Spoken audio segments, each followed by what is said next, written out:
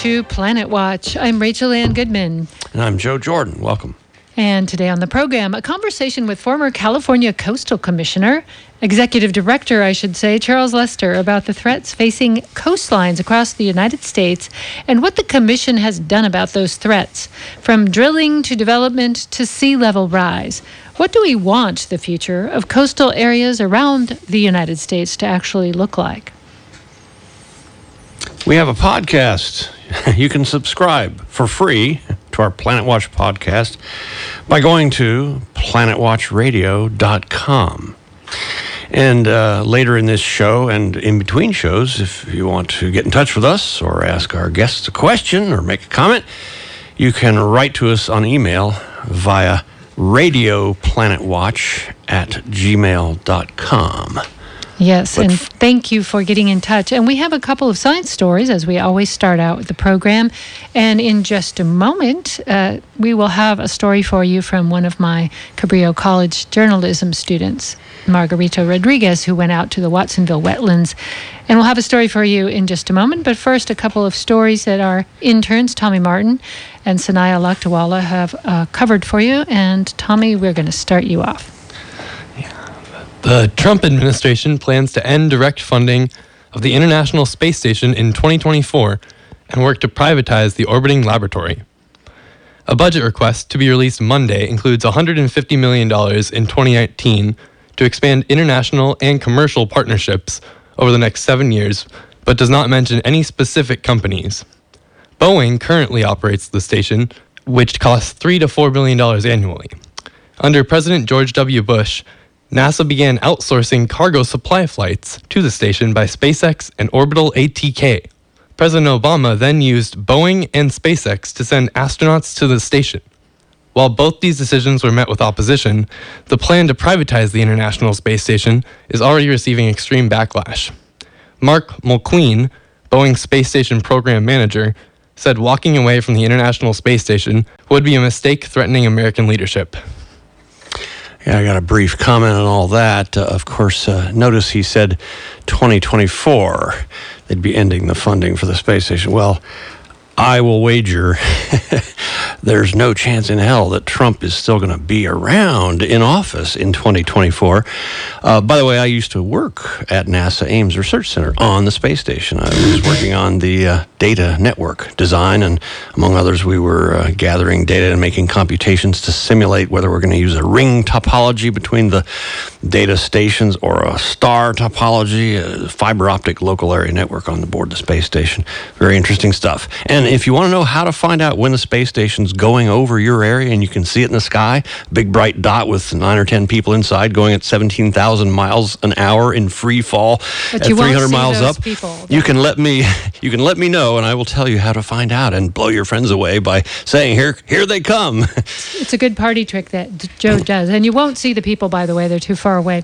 And, of course, the big news of last week was that a private rocket had been launched with Tesla attached to it, and that was a big success, and people are lauding this as a much cheaper way to deliver things to places like the space station, should they continue to be funded. So did that car drive the rocket into space, or did the rocket drive the car into space? It was the other way, Okay. The latter. So let's move on to another topic from Sanaya Lakdawala. New research by the International Institute for Applied Systems Analysis found that removing fossil fuel subsidies would only have a small effect on CO2 emissions and renewable energy use. The study estimates that CO2 emissions by 2030 would only be 1 to 5% lower if the subsidies were removed than if the subsidies remained. Also, removing energy subsidies in isolated and developing regions could have a larger impact on poor households than on the fossil fuel industry. These results don't necessarily mean that the fossil fuel subsidies should not be removed.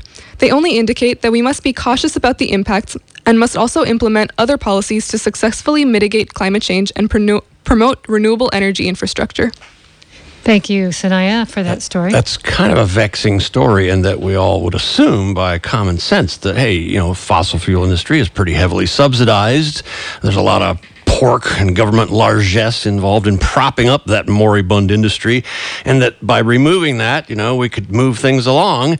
And what Sanaya just reported was that, well, it's not as great as we think. I kind of wonder, well, I'd like to look at the source papers, what's the methodology of that study? What were their assumptions? You got to do the math, you got to do the numbers. But still, 5% is pretty decent. Yeah. It would be worth the 5%. I think we could all say that was every a good little thing. bit we can get. Yeah, it's not so little.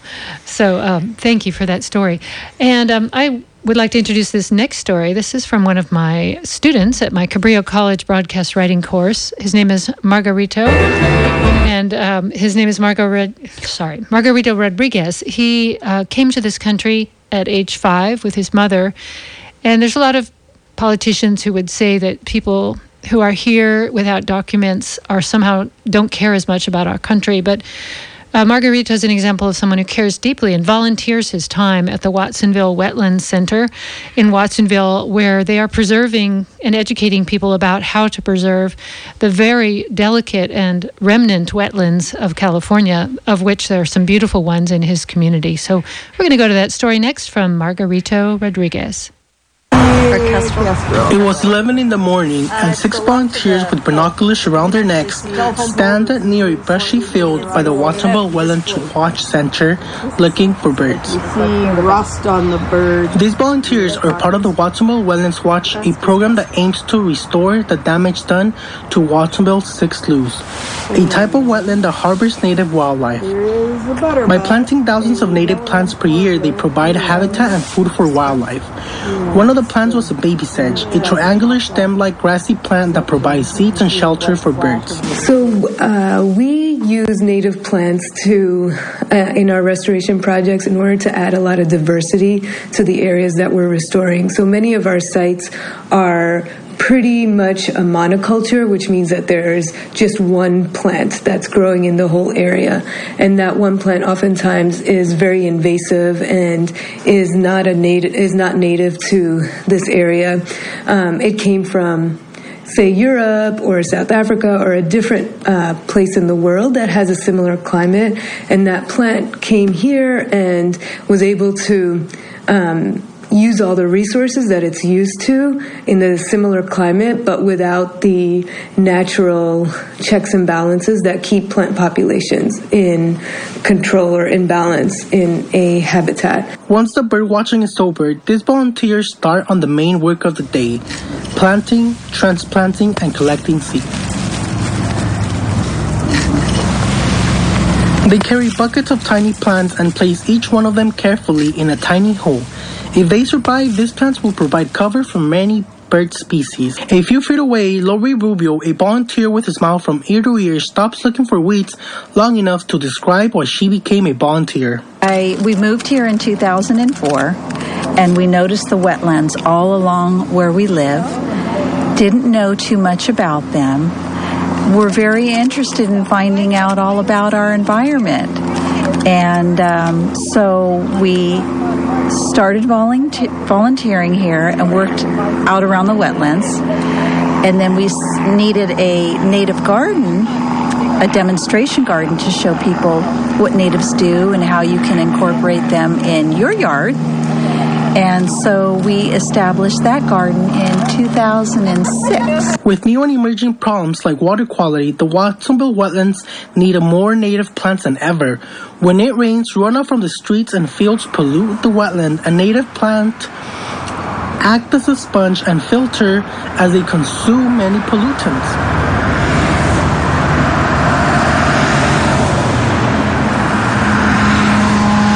As I walked along the gravel path near the muddy Watsonville Slough, I could see that the water was cloudy. As I walked, I picked up a few hot Cheeto bags that stuck on plants. The wetland is next to a kids' park, and on top of it, a bridge where cars rushed at about 30 miles per hour. In the last 30 years, the city of Watsonville has grown pretty quickly. And so all of the new streets and impervious surfaces contribute quite a bit of runoff to the sloughs. And so water quality is a really big issue for the Watsonville wetlands. Even though California has lost about 93% of its original wetlands due to its conversion of agriculture, the Watsonville Wetlands Watch Center has a new solution to the problem: educating the newer generation. So at Watsonville Wetlands Watch, we believe that it's important that we educate the youth, because eventually these individuals are going to become adults, whether it is in this community or a different community. They will have the power to vote on specific issues that are related to the wetlands or the environment. So we want to make sure that we educate these individuals now, so that when they learn the values of the wetland and the environment, so that when they get to these positions, or they have the power in their life to say something about the environment, for example, like in voting, they can vote or express their opinion for the right matters. For Planet Watch Radio, this is Margarito Rodriguez.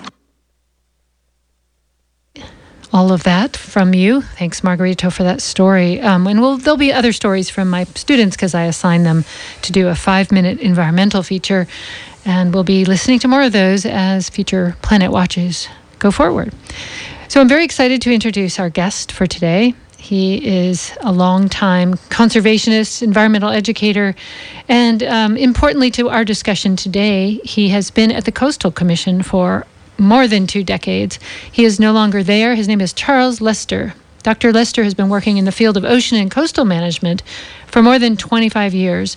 And today we're going to be talking with him about conserving all of our coast, not just California's coast, given some of the threats facing our coastal states, both, California, North Carolina, or wherever you're listening. If you're in a coastal state, there are many problems facing the coast. We talk a lot on this program about global climate change and how that's going to rise sea levels. So how are these regulatory bodies set up by governments, positioned or not positioned, to help us respond as human beings to either get out of the way or prevent future development that will then cost us all? So that's the question at hand. We'll be looking at drilling development and sea level rise, and even talk about how wind energy fits into all that with Dr. Charles Lester. So welcome to the program, and thank you for being here today. Thanks for having me on. Thanks for being here. I guess let's start off by just telling us a little bit more about your time at the Coastal Commission. You worked under 3 different governors? Yeah, that sounds right. 3 different governors. I came out to Santa Cruz, or back to the Bay Area, in 1997, and started working in the Santa Cruz office as a district manager, running the daily review of regulatory and planning items, and then was there for another 20 years, working my way up the ladder, and eventually became the executive director in 2011. A pretty powerful position, and for some people who are trying to build houses on the coast, a frustrating obstacle to their dream house. So tell us what the Coastal Commission is, and what are its powers, and what can't they do? Because in other states, they don't have coastal commissions, I don't think. Is pretty unique to California. It is pretty unique, the form. Other states do have coastal programs, and we can talk about that later if you want. But the Coastal Commission in California is a state agency. Its origins really go back to 1972, when we had a proposition. The citizens of California were very concerned about what was happening on the coast. There was development sprawling out along the edges of cities and beginning to block our access to the shoreline. There were large buildings and hotels going up, like the Dream Inn here in Santa Cruz, which was built before we had a Coastal Commission. And so there was a lot of concern about that. The voters passed Proposition 20, which created an interim Coastal Commission to sort of put a hold on things while we did a plan for California. Wasn't there a nuclear power plant planned for Davenport or something, and that sparked this whole thing? In Davenport, and they talk about one in Bodega Head also. So there were all kinds of things being proposed and talked about. You go any place on the coast today, and people will be there to tell you could have been there, which is not there now because we have a coastal commission. If you go to somewhere like Puerto Vallarta and look along the beach, it's just all high-rise hotels right on the sand, and that could have been us, right? Or even Miami Beach. Yeah. Or parts of Santa Monica. And for those not from right around here, Davenport's a sleepy little tiny town about, 9 or 10 miles up north along the coast, along Highway 1 from Santa Cruz, and it's most famous, I guess, for its big, now defunct cement plant. But anyway, And the Coastal Commission, if it was deciding today, probably wouldn't have allowed a cement plant right there either. No, I don't think so. So we created this Coastal Commission in '76. The legislature made it more permanent and gave it a broad mandate to protect coastal resources and to protect coastal access and recreation along the shoreline. So it has a very broad mandate. There are 12 commissioners who are appointed, 4 each by the governor, the Senate, and the Assembly. So one of its unique qualities is it's an independent commission. It doesn't speak to any one political authority, and I think over the years that has been good for California because it's had its only adherence is to the law. And I have to ask, I understand in a way you were ousted, you were pushed out. Is there a less effective Coastal Commission? Because the narrative then, and I didn't really know much about it, sounded like the people who are supporting you staying were worried that it was an effort to get more developers on there who were compromised, but compromising the law. Is that an unfair characterization for this story? Well, it is a very political body. Even though it is an independent commission, it's still political. And of course, we have some of the most expensive and desirable real estate in the world. So being in the middle of that as a state agency can be characterized with a lot of conflict between both sides. We also have a very strong environmental community, as you know, and so you put those two together, and it's going to be political. I thought the public discussion of my dismissal by the commission in 2016 was a little simplified, but certainly, part of what was going on was a struggle about power and how the commission operates, including relationships between the staff and the commissioners. So another important aspect of the process is that the staff is tasked to make its best professional judgments, analyze the facts of a situation, apply the law, and make a recommendation to the commission in a public hearing. Now, that's an important part of California's process because it makes it all very transparent. The decisions need to be made in public based on the facts and the law, and sometimes that can be an uncomfortable thing. It got political, unfortunately, in my view, and what happened, it led to the commission deciding that they wanted to have a change in direction. In the end, and looking back, I think it has resulted in a renewed and strengthened commission because it really turned a spotlight on what was happening with the Coastal Commission. I think some people had begun to take it for granted, and so there's been a lot of attention now in the last couple of years on what they're doing. There are 6 new commissioners since that moment in time, and so it's I think in the bigger picture, the silver lining was that people have a renewed attention and appreciation for the mandates and the authorities that the commission has to protect the coast. But they wouldn't appoint someone to the Coastal Commission who is anti-coastal law, right? I mean, that's not how. Well, we're seeing that in the federal level right now, where you have the head of the EPA who was anti-EPA. Are we seeing some of those appointments be counter to the coastal law? I'd say currently probably not, but I mean they are political appointments. So during the 80s, Governor Duke Majan, I wasn't here, I was in graduate school at that time, but he was very hostile towards the Coastal Commission. And in fact, one of his platforms was to abolish the Coastal Commission. Can he do that? Could they do that? Well, they certainly tried, and there were huge budget cuts to the commission in the early 80s, and the appointments of various people during that time are political. And so at one point there were 8 Republican appointed commissioners and 4 Democratic, and that shifts the basis of the decisions. So the makeup shifts every time there's a new governor. Is that my understanding? The governor's appointees are at-will appointments. The legislative appointments have fixed terms, 4-year fixed terms. So another way of putting, I guess, what Rachel and Charles were just reviewing was that back when the transition away from your leadership happened, basically, and the good news is, whatever anybody there was trying to get away with and didn't really happen, it has worked out okay. And I should point out at this juncture that Charles is one of those rare examples of somebody who knows a lot about science and is in a position of political and legal power, and that's what we need. That's why I majored at Oberlin College in physics and government, two disparate things, but you need people who can converse between those two worlds, science and policy. And so he now teaches at UC Santa Cruz, mostly legal and policy things, I guess, and you were also teaching before you came here at University of Colorado at Boulder, and his background is in geochemistry. That's what you got your PhD in. Where was that, by the way, again?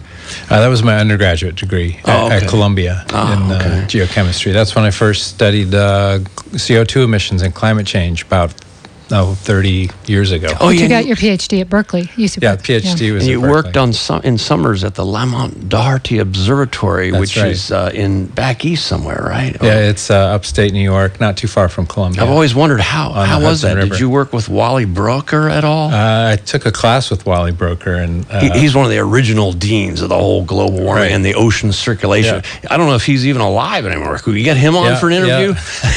Not if he's dead, probably not. We haven't figured out how to communicate beyond the grave. But back to our drilling development and sea level rise. Let's start with drilling. There was a big protest in Sacramento over the weekend. I think it was over the week. As we covered on this show a couple of weeks ago, Trump wants to open up drilling. Do you think the California Coastal Commission can play a role in preventing any offshore drilling?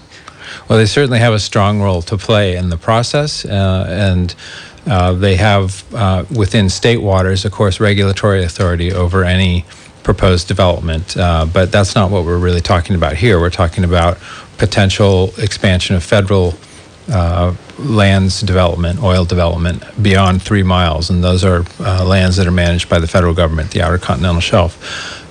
One of the unique parts of the California program is they have something called Consistency Review Authority, and this is an authority they get from the federal statute, the Coastal Zone Management Act, that enables the state agency to review federal activities or federal proposed permitted activities for consistency with the state law. So in the past, the Coastal Commission has reviewed new lease sales, new proposed exploration plans, new platforms, any kind of development on the Outer Continental Shelf for consistency with our state law.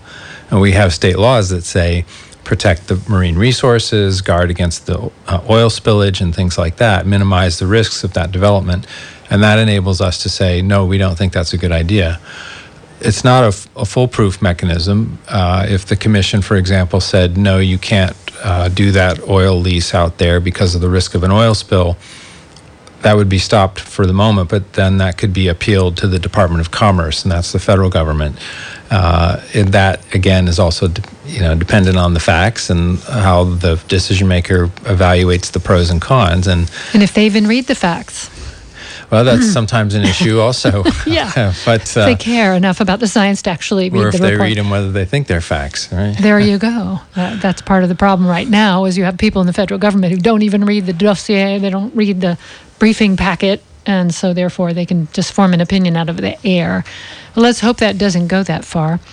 What else can the Commission's legal structure do to stymie or slow down or prevent or tangle up in the courts drilling potential on the coast? Well, another important aspect of the coastal program is that it really relies on local governments to do the day-to-day permitting and planning of development, and so every local government is required to have a local coastal plan that's approved by the commission to implement the state law.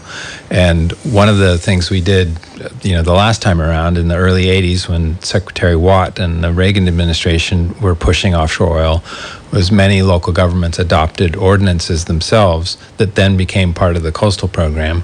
And those ordinances, for example, in Santa Cruz would require any proposed onshore development needed to support offshore oil to go through a vote of the people. And so I heard they could have a boat, though, a ship that just sucked the oil off the ground. There are technologies available, yes, to not have to deal with local governments or even state waters and state lands. We have a state lands commission also that's a sister agency to the commission, and they have a direct role over any activities on state lands, which is from mean high tide out to 3 miles. Maybe we just need to extend what state property is out to 20 miles offshore, and we'll cover it. Yeah, you could try, but there's been a lot of legislation and litigation over that. And that was settled back in the 50s about who owns what. Who owns the undersea oil? Mm-hmm. Yeah. Actually, that kind of brings to mind the issue we alluded to when introducing you.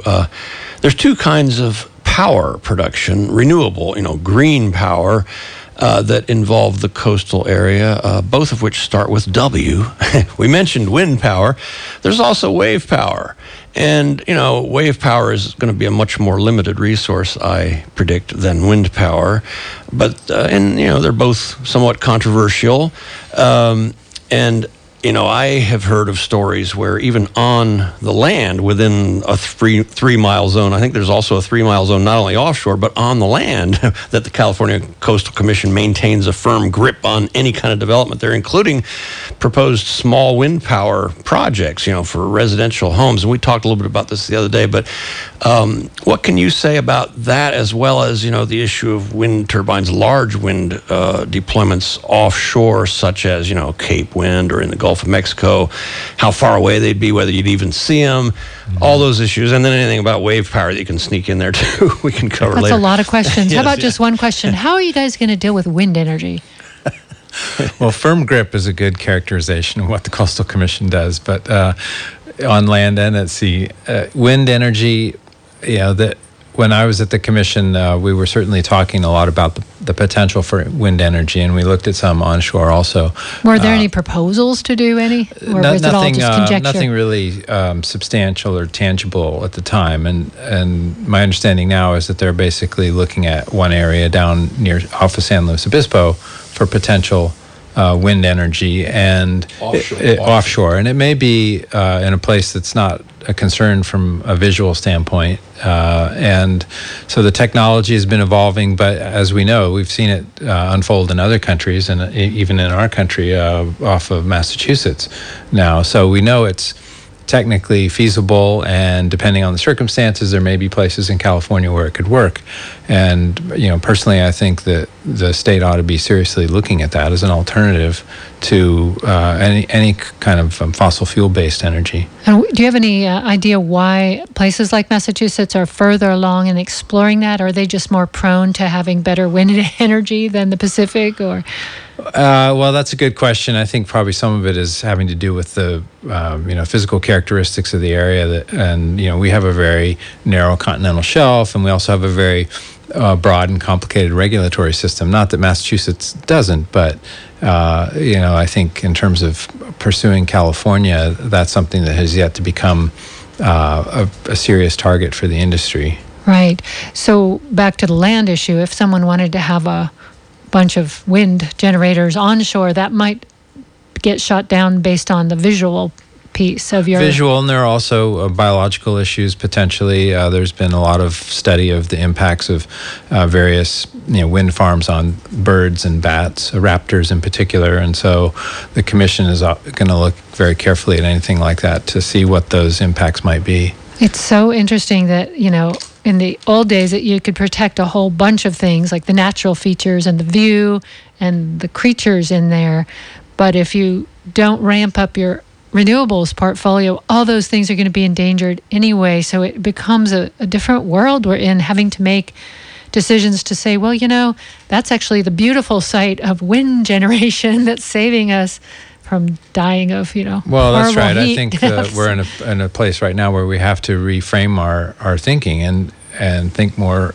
broadly about what are the implications for the planet of certain kinds of energy technologies, and that the Coastal Commission ought to be taking seriously any proposal for alternatives to fossil fuels. And just so folks know, we're talking with Dr. Charles Lester. He's former director of the Coastal Commission, so anything he's saying is not the official Coastal Commission position at the current time, but he has a long history of having been there at the helm and in the commission, so he's speaking from long experience. Back to that other W for electrical power generation using the oceans, wave power.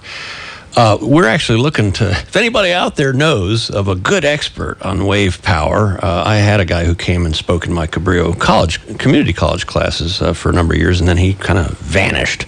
But wave power is proceeding apace. I think Portugal right now is about the only country that's really actually got something on the verge of commercialization.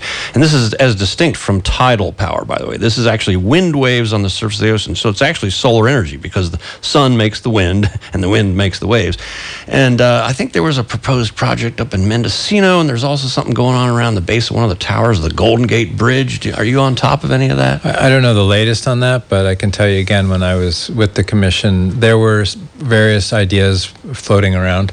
But the technology and the economics were not really there yet to go full bore on those kinds of things. Yeah, it's kind of a thorny one. I mean, there's marine fouling of the metallic components of these devices that would transduce the up and down motion of the waves into electricity, and there's a lot of problems still to be solved. This is also an area where the economics and the subsidies, as your previous story suggested, are really important. So if you level the playing field a little more, maybe these alternative technologies will be more viable. And we did a story, we ran a story from one of my students about a wave generation plant up in Oregon that's going to at least yield what the various types of generators, which ones are the most efficient, which ones cause the least damage environmentally to the ecosystem. So that'll be interesting to follow. I wanted to move to the second topic, which is development. We have first D, drilling, second D, development. The reason the Coastal Commission got started was the idea to stymie constant development of giant towers of hotels all the way around our beaches. I remember, and there's still one before the commission, there was a proposal for an eco resort just south of here, but it was to be built right on the sand in Marina somewhere. And I thought, eco resort right on the beach. What's wrong with this picture? It's going to be gone in less than 20 years. Why build an expensive billion-dollar project so close to the water? And it's still not been built, but I wonder what some of the success stories are that you can tell us, and what you see in the future for halting this march, which seems inevitable, of this high-end moneyed interest right on the beach, because everyone wants that ocean view, right? So I think it's important that people understand that the Coastal Commission really wasn't anti-development. It was pro-development that was appropriate. So what the Coastal Act did was set in place certain environmental constraints, and then within that, development could work potentially. And if you look at our coast today and the urban footprint that we have, it's basically the same urban footprint that we had 40 years ago. And that's because the Coastal Act said new development should be located in already existing developed areas. And we should protect rural ag lands, protect the scenic view sheds and all of these rural landscape values, and not sprawl out. And we basically did that. And we did that by saying, here's the line, you can develop on this side of it, but you can't go on that side of it. And so we've allowed a lot of development. In fact, about 90% of what the commission hears in terms of permits is approved, but which is an important observation. Most of the things are approved, but they weren't approved in places that were harmful to the environment. And aren't they scaled shorter and lower? An important part of those 90% are the conditions. And so a lot of the heavy lifting that the Coastal Commission does is working with applicants to say, okay, yes, you can have your house here, but maybe not exactly in that location, and maybe not 3 stories. How about 2? Right, so there's height limits. This is Planet Watch. If you just tuned in, I'm Rachel Ann Goodman. We're talking with Dr. Charles Lester. And you can email us. You can email us a question or comment right now, radioplanetwatch@gmail.com. Yes, and thank you. So there was a power plant that got completely denied. You say 90% of the applications are approved, but maybe scaled downward. Is everything creeping slowly higher so that, it used to be only 1 story allowed and now it's 2 and eventually be 3? So is it just slowing the process of development, or is it holding a line? Well, there's always pressure to develop more. And if you look at the coastline and the urban areas, like just take around here, Live Oak and Pleasure Point and some of the areas right along the coast, you'll see that we still have development, and generally it's bigger and more expensive than it used to be, and a lot of conversion of old beach cottages or smaller scale development into larger development, and that's been a national trend also. So yeah, that happens, but the rules that we had in place allowed those changes. Now, once in a while, a local government or a community will try to change the rules to get more. A good example of that would be the back and forth we had about the redevelopment of the La Bahia down at the boardwalk in Santa Cruz. The commission approved a redevelopment plan a number of years ago that was consistent with the plan that we had approved for Santa Cruz, which had height limits. That plan never happened. The developers came back with a new plan, and that involved changing the rules to have a larger height limit. The commission said no to that and said, no, this is basically spot zoning. You're coming in, you want to change the plan just for this one location. We've already decided that this plan is a good one, this height limit. And so that was denied. They then came back again, consistent with the existing rules, and the commission approved that. So again, the principle is stay within the constraints. You can develop, but don't do so in a way that harms the environment or the human and social aesthetic values that we've decided are important. So here comes the third part of our discussion, which leads perfectly from what you just said. So we're approving billion-dollar homes on the coast because everyone wants an ocean view. We're approving, people who have lots of money building hotels because people are willing to pay a lot to be in a hotel room that looks out over the ocean. At the same time, we've had several guests on this program who are scientists telling us all of those are going to be underwater in 50 years, most likely, or at least damaged by high tides and storms because of sea level rise, because of global warming. So at what point does a legal regulatory body like the Coastal Commission say the taxpayers aren't going to keep paying for people to rebuild in places that are prone to flooding, to coastal flooding? We're not going to even approve new buildings in places that the models say are going to be underwater in 25 years. And of course, the models keep going up. They keep saying, well, we had it wrong. It's actually worse. It's actually 3 to 6 feet by the end of the century. So people are willing to pay a premium. And I think you said this offline, even if they live there for 5 years and then their house just gets destroyed. At what point do we get off the hook as taxpayers to stop doing anything about those people's insurance rates and everything else? Because the public's bearing the price of these things, whether you'll see that as true or not, but I'm curious. Yeah, well, that's a really great question. And, when I was at the commission, and particularly when I was the director, we launched a program to start looking more seriously at sea level rise and what we're talking about adaptation planning issues. What are we going to do about rising sea levels? Partly for this issue of, why do we keep reinvesting in areas that are not only going to be more hazardous, but are hazardous now? And like Pacifica, just up the coast, they keep losing houses to the ocean. Right, and you have to ask who ends up paying for that when something is no longer viable in a location. And if you look nationally, we have a flood insurance program that is, in the process of going bankrupt and huge deficits because of the hurricane damages that we're paying out in the last decade or so.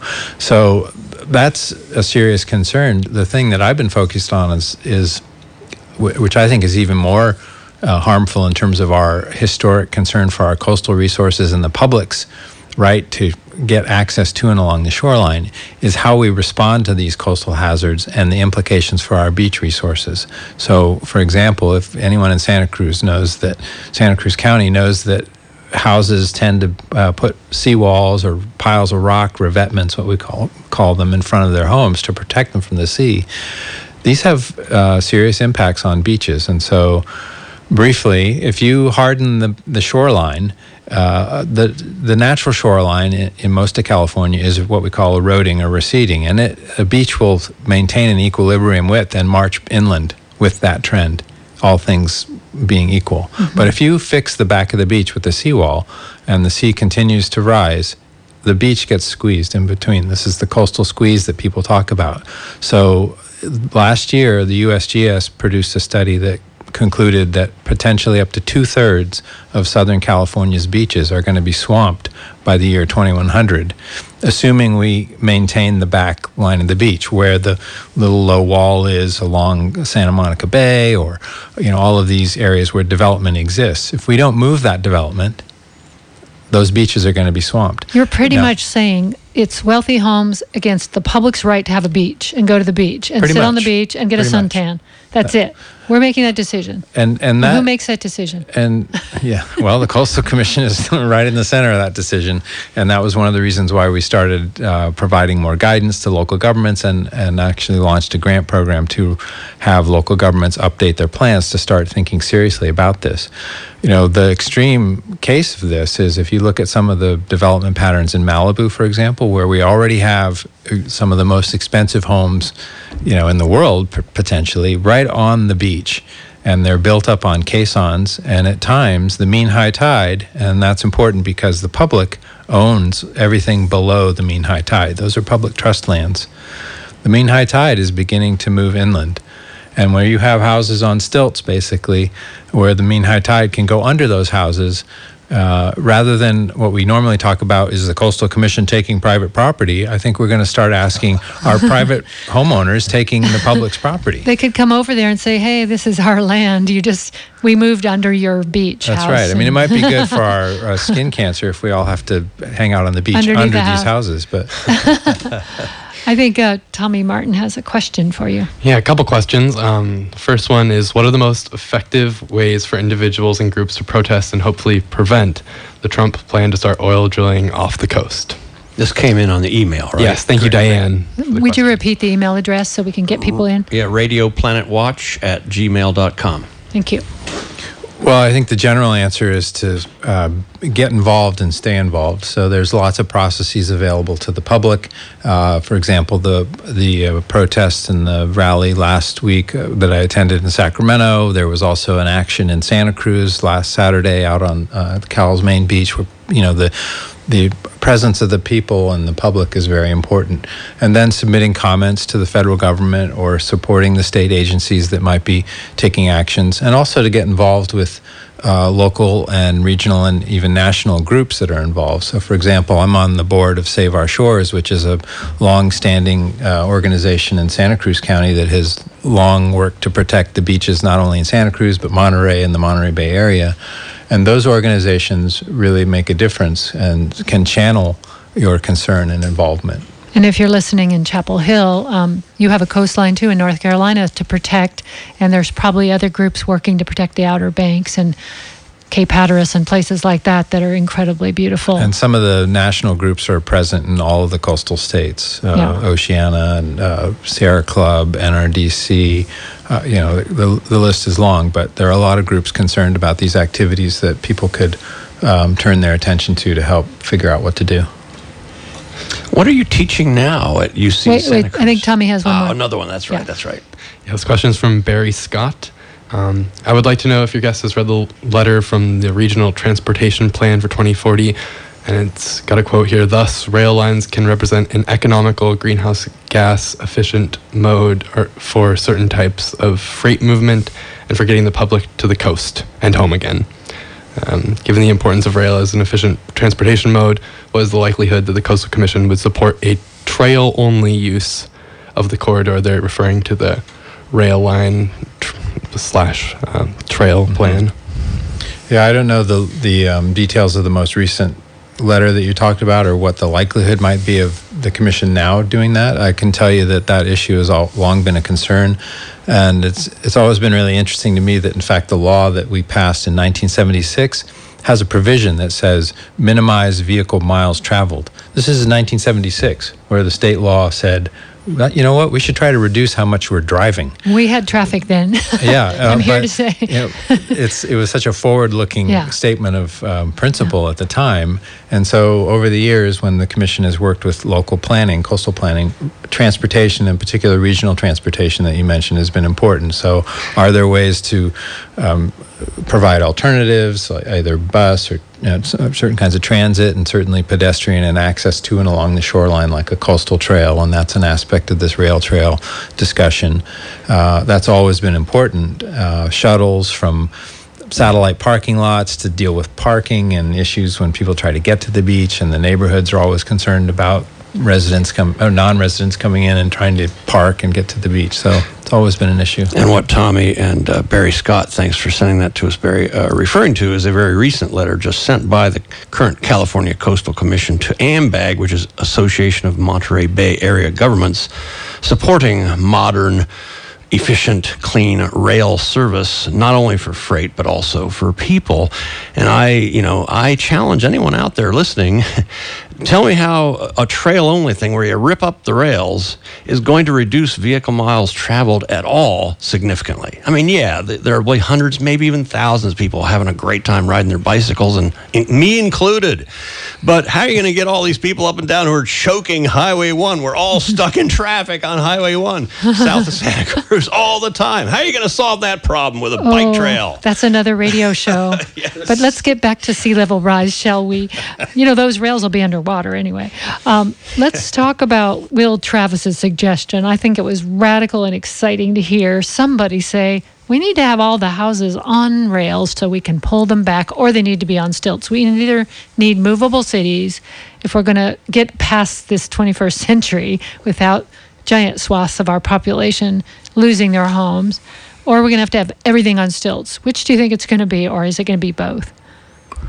Well, I think it's going to be an amalgamation of all kinds of things, and hybrids included. So we already have people starting to build on stilts. You can see it in Santa Cruz County, even down near Seacliff, for example, houses that are right on the beach, but they're built up on caissons. They are anticipating what already happens there in the wintertime especially. Some people are starting to move back. They're thinking more forward about the viability of their land, and the commission has started to push alternatives where the developments are more movable, quote unquote. So that large hotel you referred to earlier, that's actually going to be in Sand City. And as far as I know, it's still slated to go forward. But one of the big issues was the highly eroding sands there. It's built on a sand dune, basically. Castles in the sand. And so one of the issues that we dealt with was the conditions on foundation design and how easy was it going to be to start moving the hotel back when it became necessary. So, this is a real issue for people who are constructing along the coastline and for the commission and policymakers. It's not like the people behind you are moving too. So, if you only look at the first 3 rows of houses all along the coast, they don't really have anywhere to move to. They can't move back because someone's behind them. So they kind of have to go up. And that's right. That's the issue. And some other states have been dealing with it even more directly after these large hurricane events, which has led to buyout programs where the public is actually proposing to buy land or buy properties from people who are in these hazardous areas in a way to reduce that future problem. And some of those work, but people like to hold on to where they are. And so the challenge is figuring out how to do right by private property owners, making sure that they get to enjoy the benefits of their land, but only for as long as that those benefits can last without harming the public resources. And so we need to start thinking about ways to roll back economically. There's a whole body of law about billboards, for example, and phasing those out and amortizing the financing of that, so that maybe when you buy your next shoreline home, you will know already that it's only going to last for another 30 years, so your investment will reflect that. Your mortgage people won't love that idea. If they give you a 30-year mortgage and your house is only going to last for 15, well, it's your problem, I guess. Yeah, I mean, the market is already beginning to reflect some of these risks on the East Coast, where it's a much more immediately challenging problem. But, I think the real estate people can just start focusing on the next line back, like you said. Yeah, it's crazy to think that we have to wait for a hurricane to kind of wipe the slate clean and then buy out these people. Let's hope it doesn't come to that, and that we think ahead and use efforts like the Coastal Commission in order to get ahead of these problems before they come along and we're tearing our hair out in the middle of emergency. I appreciate hearing from you and learning more about this mechanism of the Coastal Commission. Maybe other states will adopt similar things to California.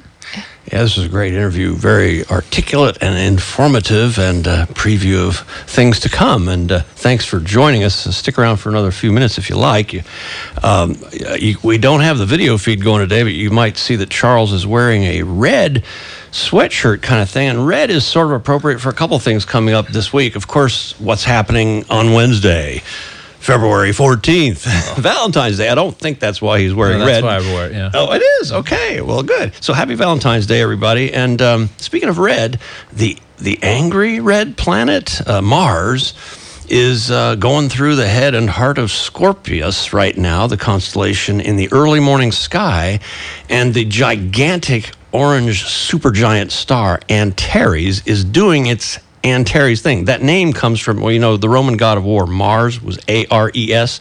Well, the star Antares rivals Mars in its redness and brightness, so it's anti-Aries, Antares. Well, anyway, Mars and Antares are just about the same brightness and almost the same color.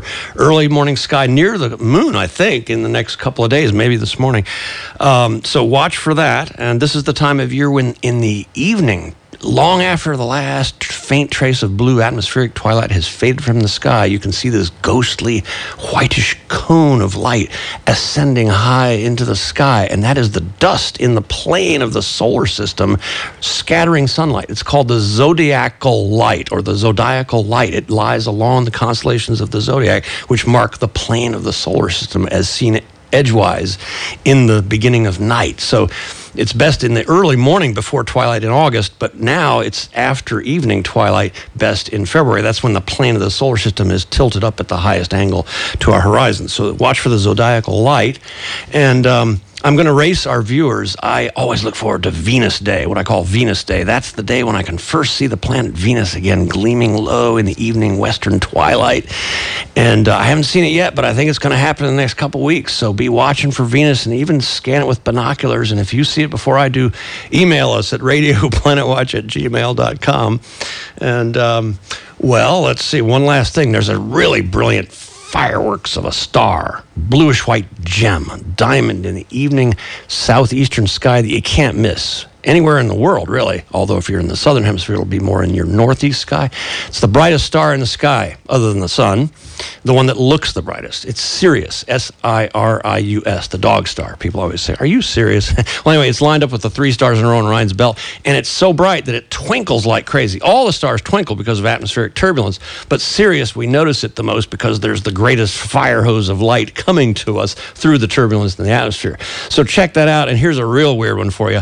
Cross your eyes slightly while looking at it, and you'll get 2 Siriuses right next to each other, and you will see them independently twinkling. The twinklings of the 2 Sirius images that you see are independent because the paths of light from Sirius to your 2 different eyes actually go through different turbulence blobs in the atmosphere, and so it actually affects the light coming to each eye separately. That is a really weird. Don't worry, your eyes won't get stuck when you're crossing them. But if you see Joe Jordan standing outside in the evening with his eyes crossed, looking up, serious. He hasn't been struck by lightning. He's actually doing a scientific experiment. Right. So, well, thank you for that. We will look up in the sky, and we have a few thank yous for people who have supported us through the Patreon, which is a way you can get online and make a very small donation every month, $2, $5, $10. And what that will do is help us get out to other stations. And it's already helped us get on the air in Chapel Hill, North Carolina, Columbus, Ohio, and Santa Cruz. So if you'd like to see this program get further out through other radio stations, you can subscribe at patreon.com. And I want to shout out real quickly the names of our key supporters so far, and you can join them. Brad Hubbard Nelson from Massachusetts. Yay. From Virginia, Ann Dubrow, Diane Warren, Linda Snook, Eugene Beer from Ohio, Rick Gladstone, Leah Harlow from Virginia, Anthony Alvarez from Virginia, thank you. David Bornstein, Elaine Hebert, Jill Cody, Michael Saint, Alan Sinclair, Linda Marin, Pauline Seals, and Gwen Shoup. Thanks to all of you. And, well, Planet Watch Radio is our kind of brand new website. Check out our most recent archives and keep an eye on the sky. This is Joe Jordan. I'm Rachel Ann Goodman. See you at planetwatchradio.com. Bye.